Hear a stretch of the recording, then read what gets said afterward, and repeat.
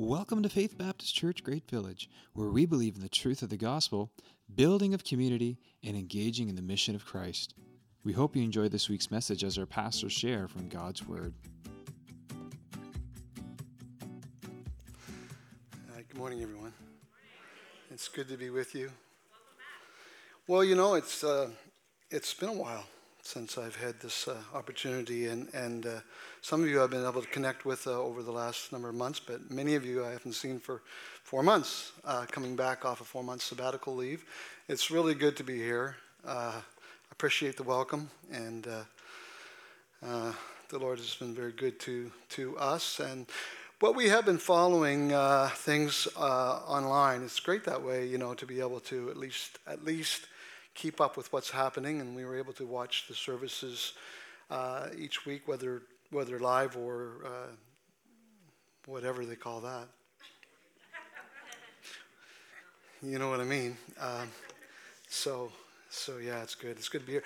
A lot going on, and I want to be mindful of the time this morning. I'm hoping to stick around for the cafe time afterwards, and so I hope I get to visit with some of you then, or we do. But right now, you've been sitting for a while. So would you like to stand and just join your heart in prayer with me this morning, just one more time before we dig further into the Word of God together? Lord, I thank you for this day and this great group of people here, for each one, and for all that you are doing in our lives. We thank you for the songs we've been able to sing, and for Sean's thoughts as he's led us through your table, and for all of the things that we're looking forward to in the remainder of this day and the days to come, as there's just so much activity, and we just feel so blessed by all of this. But Lord, as we dig into your word in Psalm 127, we pray you would lead us and guide us. Lord, we just want to receive from you what you have for us this day, because we know, Lord, that you have what we need, and you have all we need, and that our needs are fully met and more in you as you give with your abundant grace into our lives. Please bless your word to our hearts, and may your Spirit lead our thoughts as we discern your will and your ways this day together. In Jesus' name, amen. All right, have a seat. Make yourself comfortable. Don't make yourself too comfortable. Nice place you have here. Psalm 127. Unless the Lord builds the house, those who build it labor in vain. Unless the Lord watches over the city, the watchman stays awake in vain. It is in vain that you rise up early and go late to rest, eating the bread of anxious toil, for he gives his beloved sleep. Behold, children are a heritage from the Lord, and the fruit of the womb a reward. Like arrows in the hand of a warrior are the children of one's youth. Blessed is the man who fills his quiver with them. He shall not be put to shame when he speaks with his enemies in the gate. Unless the Lord builds a house, they labor in vain who build it. I have on numerous occasions sought to point out from Scripture that when the word house is used in Scripture, it often means much more and something different than a physical structure. It's used, technically speaking, it's used as a metonym, which is kind of like a metaphor, only not. A metonym is a word of an object, a name of an object that over time becomes representative of something that's related to the object, but something different. In this case, the word house is very often used in Scripture to refer to family. The most obvious example of that is in the life of Jesus, when we're told that Jesus was of the house of David. But that's not the only example, of course. But it's one of the maybe the more well-known ones. 2 Samuel chapter 7, when David is thinking in his heart, I want to build a house for the Lord, and the prophet Nathan comes in and he says, the Lord is pleased Hi, guys.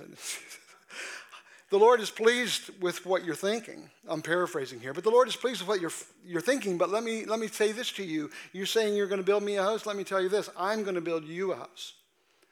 And of course, as you read on in that passage, you know that God was not talking about bricks and mortar.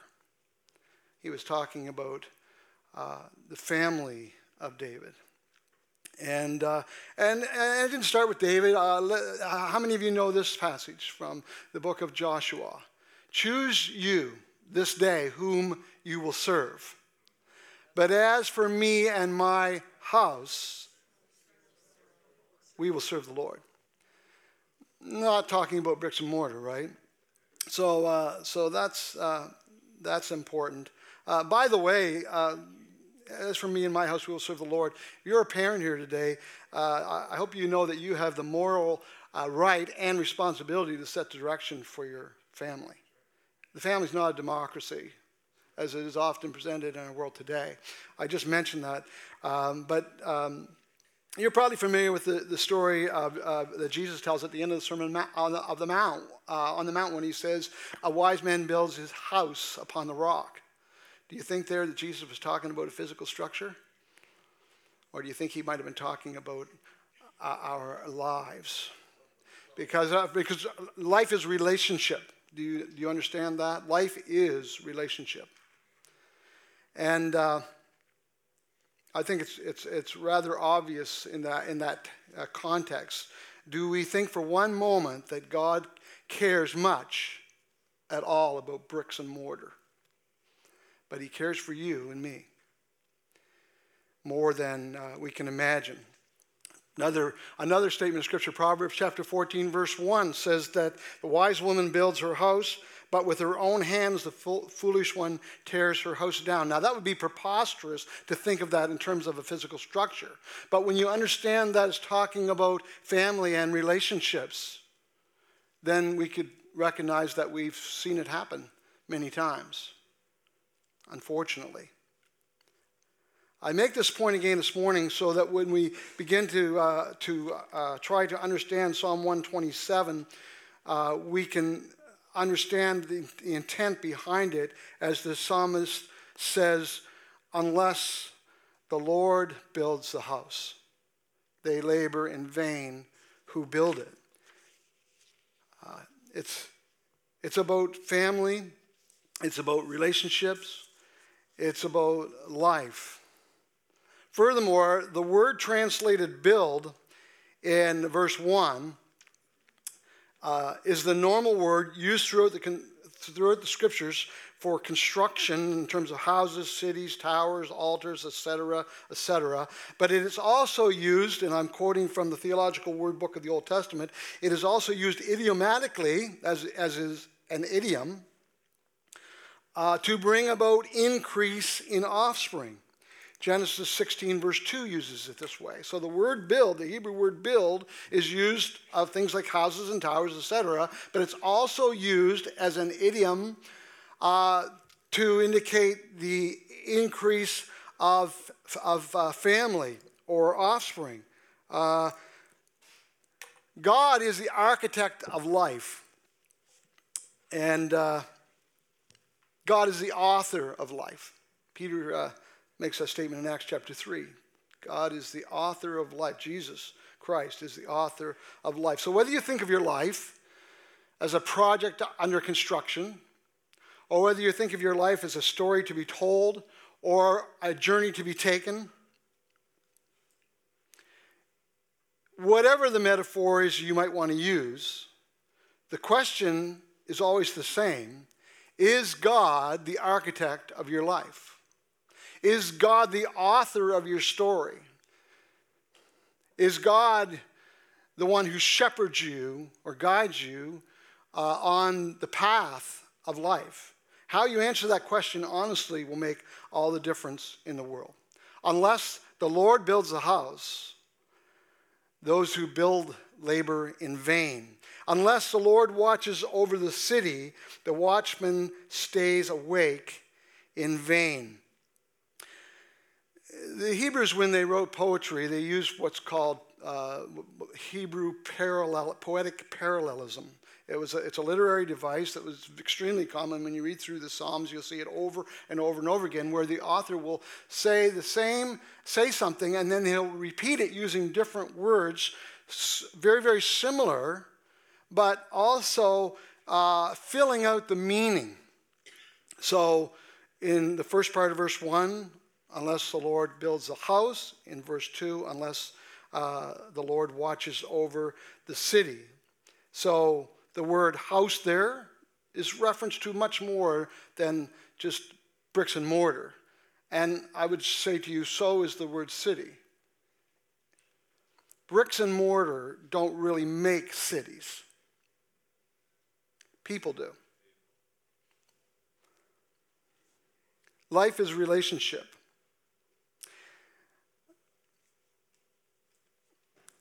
When we are told in Scripture that Jesus wept over Jerusalem, do we think he was weeping about all those great, magnificent stones that he had just told his disciples would not be left, not one upon another? Do you think that that's what he was grieving over, or do you think maybe it was something else?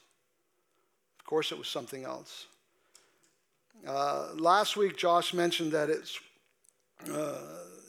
he was talking in the message time about the importance of God's presence in our lives. He was finishing up the series on conversations with God and talking about the importance of realizing God's presence when we pray, and understanding that God isn't just up there somewhere. He promises, like Sean mentioned this morning, he promises, come to me. He is with us. And that God's presence is ultimately the most important thing in the world to experience. I've sometimes suggested a little exercise that people can do, and I'd like for us to do it right now, actually. It's an imagination exercise. Are you ready? So I want you to imagine with me that some strange virus has mysteriously attacked the population of the planet. And through some freaky biological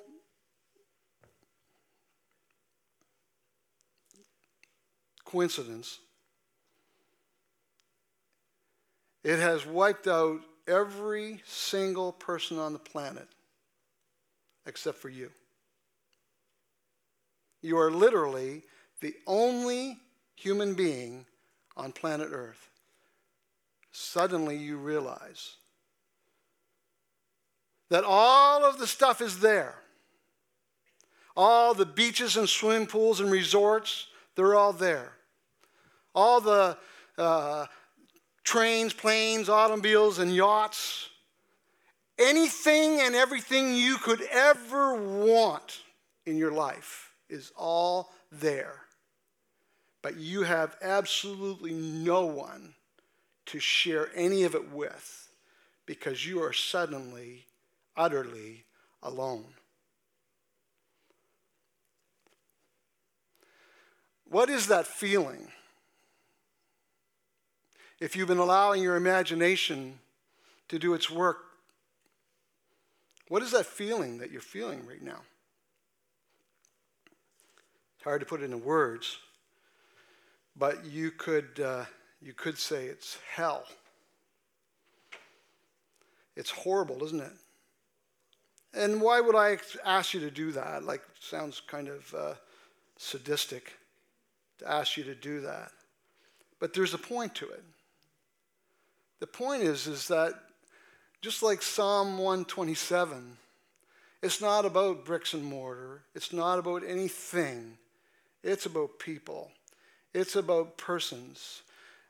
First off, it's about our relationship with God, who made us in his image. And then secondly, it's about those who are, like us, made persons in the image of God. You can have everything else, but if you don't have those things, you have nothing. The Hebrew word vain, that occurs 3 times here in verse 1 and 2, means emptiness or nothingness.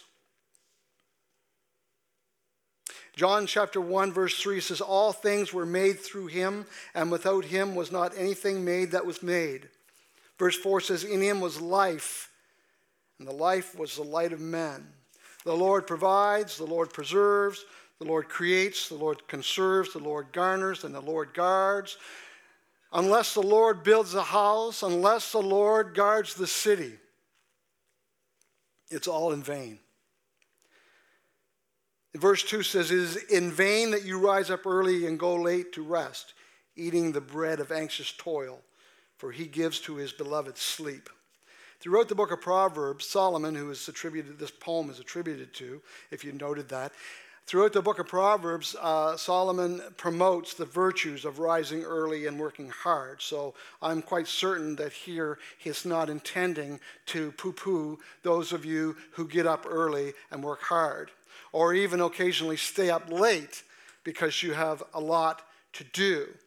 But here in this psalm is a picture of the kind of anxiety and frantic effort of a life that is void of trust in God. You can do all these things as long as you're conscious of the fact that ultimately, if God doesn't work, if God doesn't guard our lives, then it's all in vain. Anxiety. The times that you and I are living in are the most interesting of times. I've seen more change in the last 3 years of my life than I did in the other 60. And that's not a hyperbole. That's reality. In 2016, that's prior to the whole COVID virus, research determined that over 6 million teens in the U.S. had been diagnosed with an anxiety disorder. That's 25% of the adolescent population of the United States of America.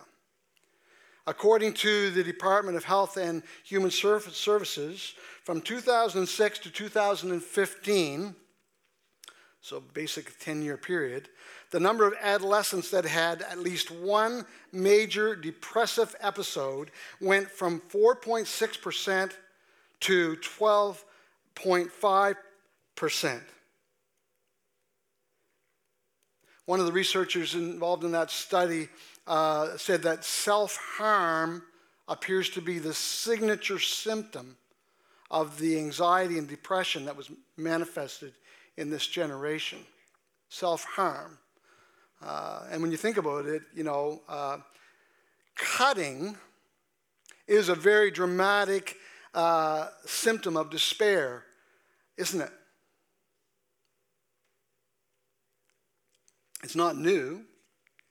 If you read the story of Elijah on Mount Carmel in 1 Kings chapter 18, you'll see that cutting is not new. But the levels of despair and anxiety in our culture is outstanding. It's unprecedented.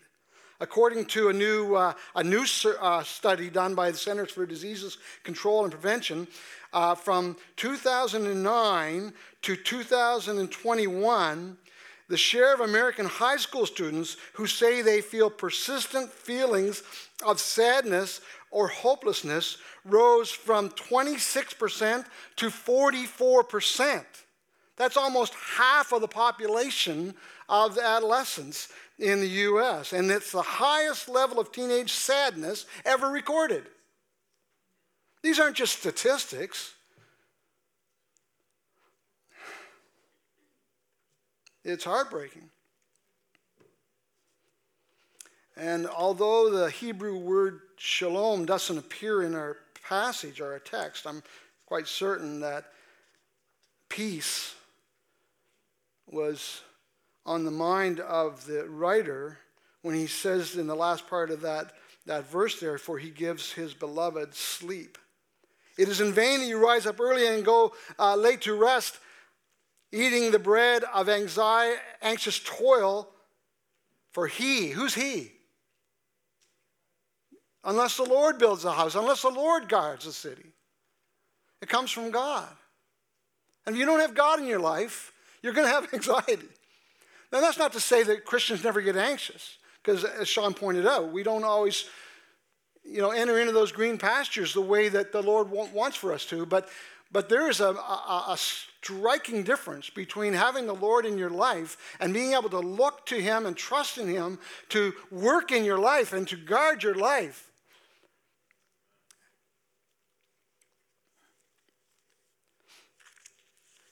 The prophet Isaiah, he said this way, he said, "You keep him in perfect peace, whose mind is stayed on you because he trusts in you." Verses 3 through 5, the last three verses of Psalm 127, says, "Behold, children are a heritage from the Lord, and the fruit of the womb a reward. Like arrows in the hand of a warrior are the children of one's youth. Blessed is the man who fills his quiver with them. He shall not be put to shame when he speaks with his enemies in the gate." He says, behold, and that's different than look. Behold is more than look. Behold is see. Because you can do a lot of looking and not see much. There's a difference. He wants us to see. He wants us to comprehend. He wants us to be impacted by the truth of the statement that he's making. And the word children there certainly includes our children in the literal sense of the term.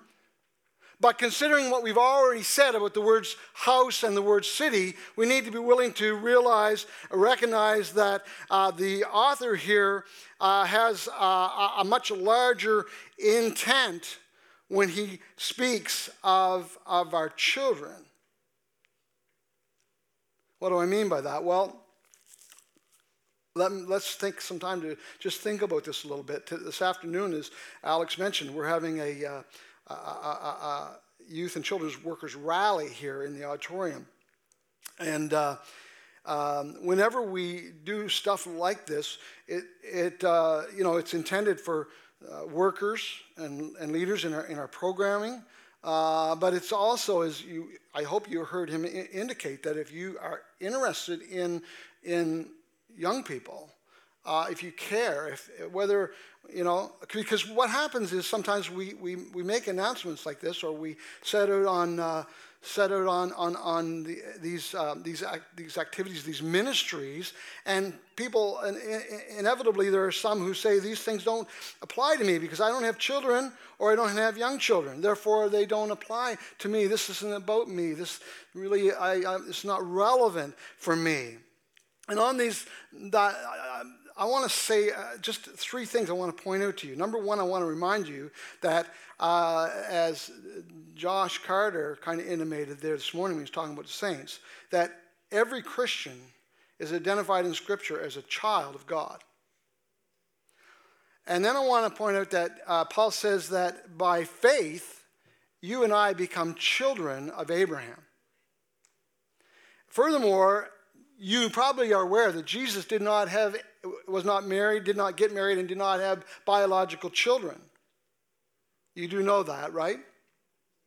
And yet, listen to what Scripture says. I'm reading, and this is not going on the screen, but I'm reading from Hebrews chapter 2. It says, "For it was fitting that he for whom and by whom all things exist, in bringing many sons to glory, should make the founder of their salvation perfect through suffering. For he who sanctifies, and those," that's the word for saint, sanctified one, holy ones, "and those who are sanctified all have one source. That is why he is not ashamed to call them brothers, saying, I will tell you of your name to my brothers in the midst of the congregation. I will sing your praise. And again, I will put my trust in him," which is what Psalm 127 is all about. "And again, behold, I and the children you have given me."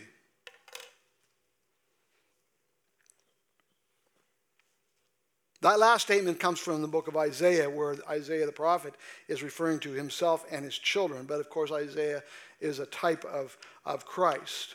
So a literal interpretation of Scripture doesn't mean that we ignore the idioms and metaphors and the figurative language of Scripture being for what it is. And what I'm suggesting to you is that when we see the word children there, we tend to just think it means our biological children, and I'm suggesting to you it means much, much more than that.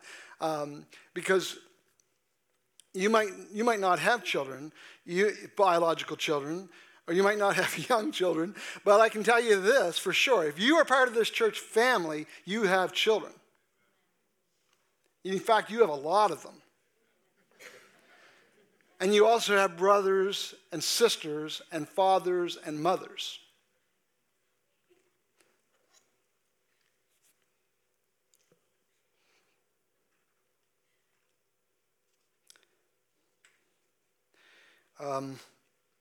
There are lots of passages that I could reference on this point. I'll just share one with you. 1 John 2:12. I am writing to you, little children, because your sins are forgiven for his name's sake. Call ourselves a family of families, right? Why do we do that? This is why. The biblical teaching of adoption might help us appreciate the bigger meaning here, but there is a word, there's a term, it's a new word, it's not an old word. There's a term that captures the sense of what we're talking about here. It's the word generativity. You might not be familiar with it, perhaps you are, but Wikipedia says the term generativity was coined by the psychoanalyst Erik Erikson in 1950 to denote, and this is the definition given to the word generativity, a concern for establishing and guiding the next generation.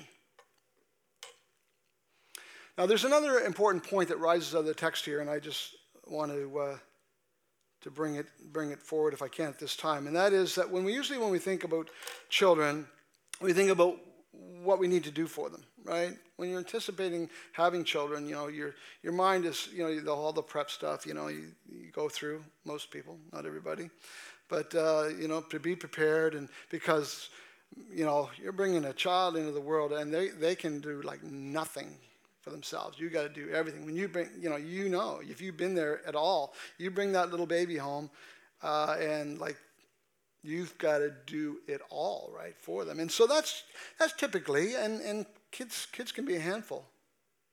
Joel, your kids are a handful. The text says, happy is he who has his quiver full. I think it's Derek Kidner in his commentary says that usually they end up being more a handful than a quiver full. But kids can be a handful. There's a lot. You got to be prepared. You better be prepared to do a lot of giving, right? But the text here doesn't focus on what we do for kids. It focuses on what kids do for us. What do kids do for us? Or even to expand on it, what do other people do for us? What do well, here's one thing that they do. That wasn't meant to be rhetorical or sarcastic at all. They deliver us, listen, they deliver us or help to deliver us from being all wrapped up in ourselves, being self-centered and consumed by self-interest. Children teach us, not by their own initiative so much as just by their very existence in our lives. They teach us to care about others, to invest ourselves in the well-being and interests of others. And that's life-giving. That's life-giving. I don't know if you've heard it. I've heard it many times. I've heard parents say this: I didn't know I could love someone that much. Listen to these words now from Jesus. He says, truly, truly, I say to you, unless a grain of wheat falls into the earth and dies, it remains. Do you remember what the next word is? John chapter 12. Unless the seed falls into the earth and dies, it remains alone. But if it dies, it bears much fruit. And of course, Jesus was speaking ultimately about his own life and sacrifice that he would make, but he's also stating a kingdom principle. And that principle is attested to throughout Scripture, and even in the very context, we see the next words out of Jesus' mouth are these. He says, whoever loves his life loses it, and whoever hates his life in this world will keep it for eternal life. So potentially, having children or having other people in your life that you are sacrificing for, laying down your life for, giving out of yourself for, is life-giving. You would think it would be the opposite. But in God's economy, when you give, you actually receive more than you give. And Scripture tells us that. Giving and giving of oneself is a kingdom principle that's counterintuitive, but a vital aspect of God's economy. And there is this superb paradox that when we give, we receive more than we give. When we think of children, we tend to think of what we're going to have to do for them, when the reality is they will do more for us than we could ever do for them. When you think of others,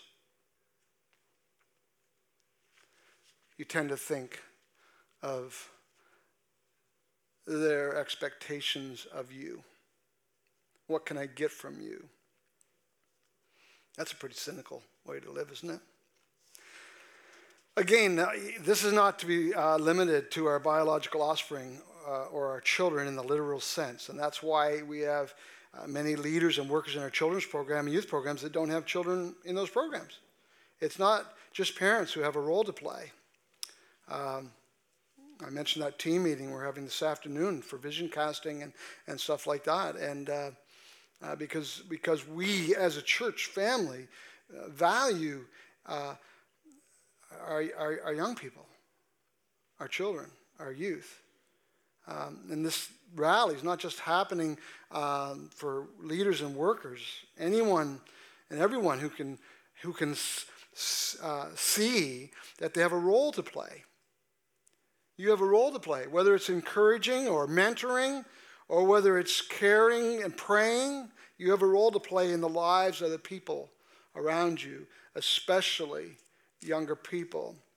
And inevitably, again, when we talk about these things, we have people that think and sometimes say, "Well, what about us? What about us old people?" Now, as being an old person now, I think I can probably comment on that because I'm officially old. They tell me. Thank you, Carlotta. I'm glad you got your voice back.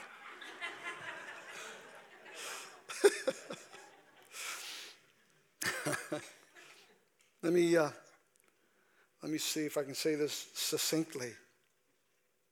If you consider yourself old or older, and you have not yet learned what Jesus was talking about in John 12, about the seed falling to the ground and abiding alone, and the wonderful wideness and richness of what Psalm 27 is wanting to reveal to us, then I pity you, and I invite you to give your heart away. Because you have an extremely important role to play. We're close to the end, but I want to just mention a couple of things. It says there at the very last about the reference to our enemies. And obviously, that can be taken literally. But in light of everything we've been talking about, I don't think it's just meant just to speak to, the people that we might be tempted to consider as our enemies. It probably should include our ultimate enemy, which is the devil. But I think it's broad enough, really, in the intent. It's broad enough to include anything that opposes us, anything that stands in between us and God's will for our lives.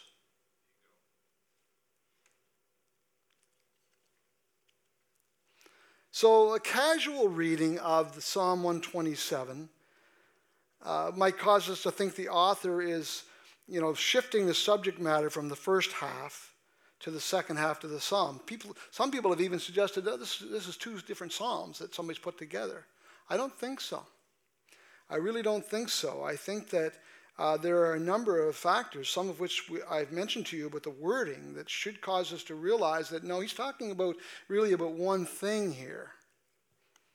He's talking about life, which is relationship. And I mentioned, the house and city and some of those things, how they're used as idioms. The Hebrew words and you understand that the Old Testament was written predominantly in Hebrew, some Aramaic, but most of the Hebrew. The Psalms are all in Hebrew. The Hebrew words for sons, or for son and daughter, and house, all sound very similar in Hebrew. This is a poem, remember. And the reason they sound similar is because all three, the Hebrew word for son, the Hebrew word for daughters, and the Hebrew word for house, all have the same root word. And that root word is in the passage too. It's the word build.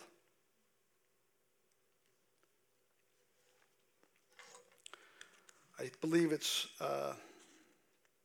pronounced Barna, something like that.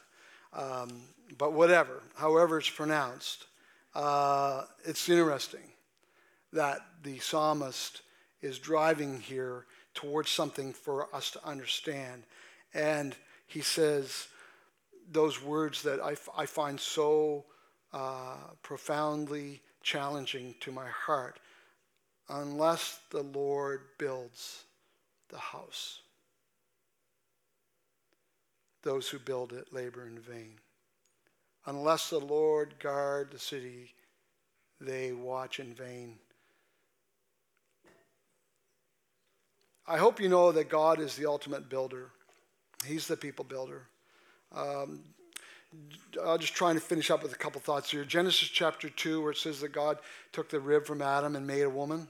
That's the word. Same word, build, as is here in Psalm 127. I hope we can appreciate what the author is talking about here. Because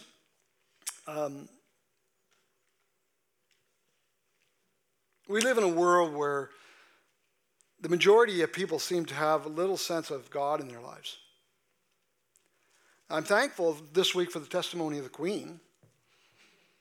That's been encouraging to hear many of the things that she has said about her personal faith in Christ. That's been encouraging. But most people in our day seem to think of themselves as the author of their own story, the builder of their own lives, the shepherd of their own souls. They just follow their own hearts. But I want to ask you this morning, who is the architect of your life?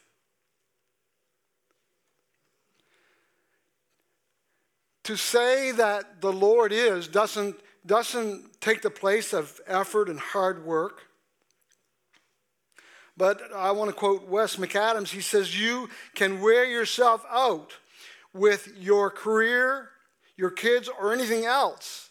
But if the Lord isn't at the center of everything you do, it will all be for nothing. That's a sobering statement, isn't it?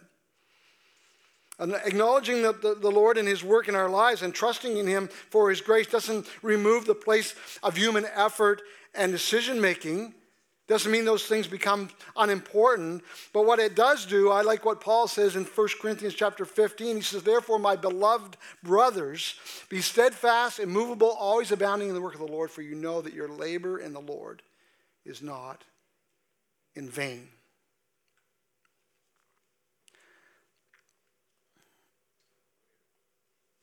And, I have gone over. Surprise, surprise. So here's my last thought for you this morning, and I promise this is my last thought. Oftentimes when we go to the Word or listen to a sermon, we want to come away with some type of formula. Give me the steps, the things, tell me what I need to do so I can go do it, so I'll have success in my life. And the reason we tend to think that way is because we tend to be very pragmatic. We suffer from pragmatism. And the reason that we suffer from pragmatism is because we are naturally inclined to think that life depends on what we do.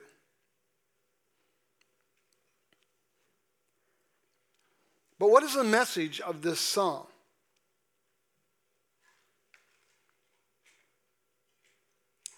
Make sure the Lord is the architect of your life, the author of your story, the shepherd of your soul. Because unless you do, in the end, nothing else is going to matter, because it will all be in vain.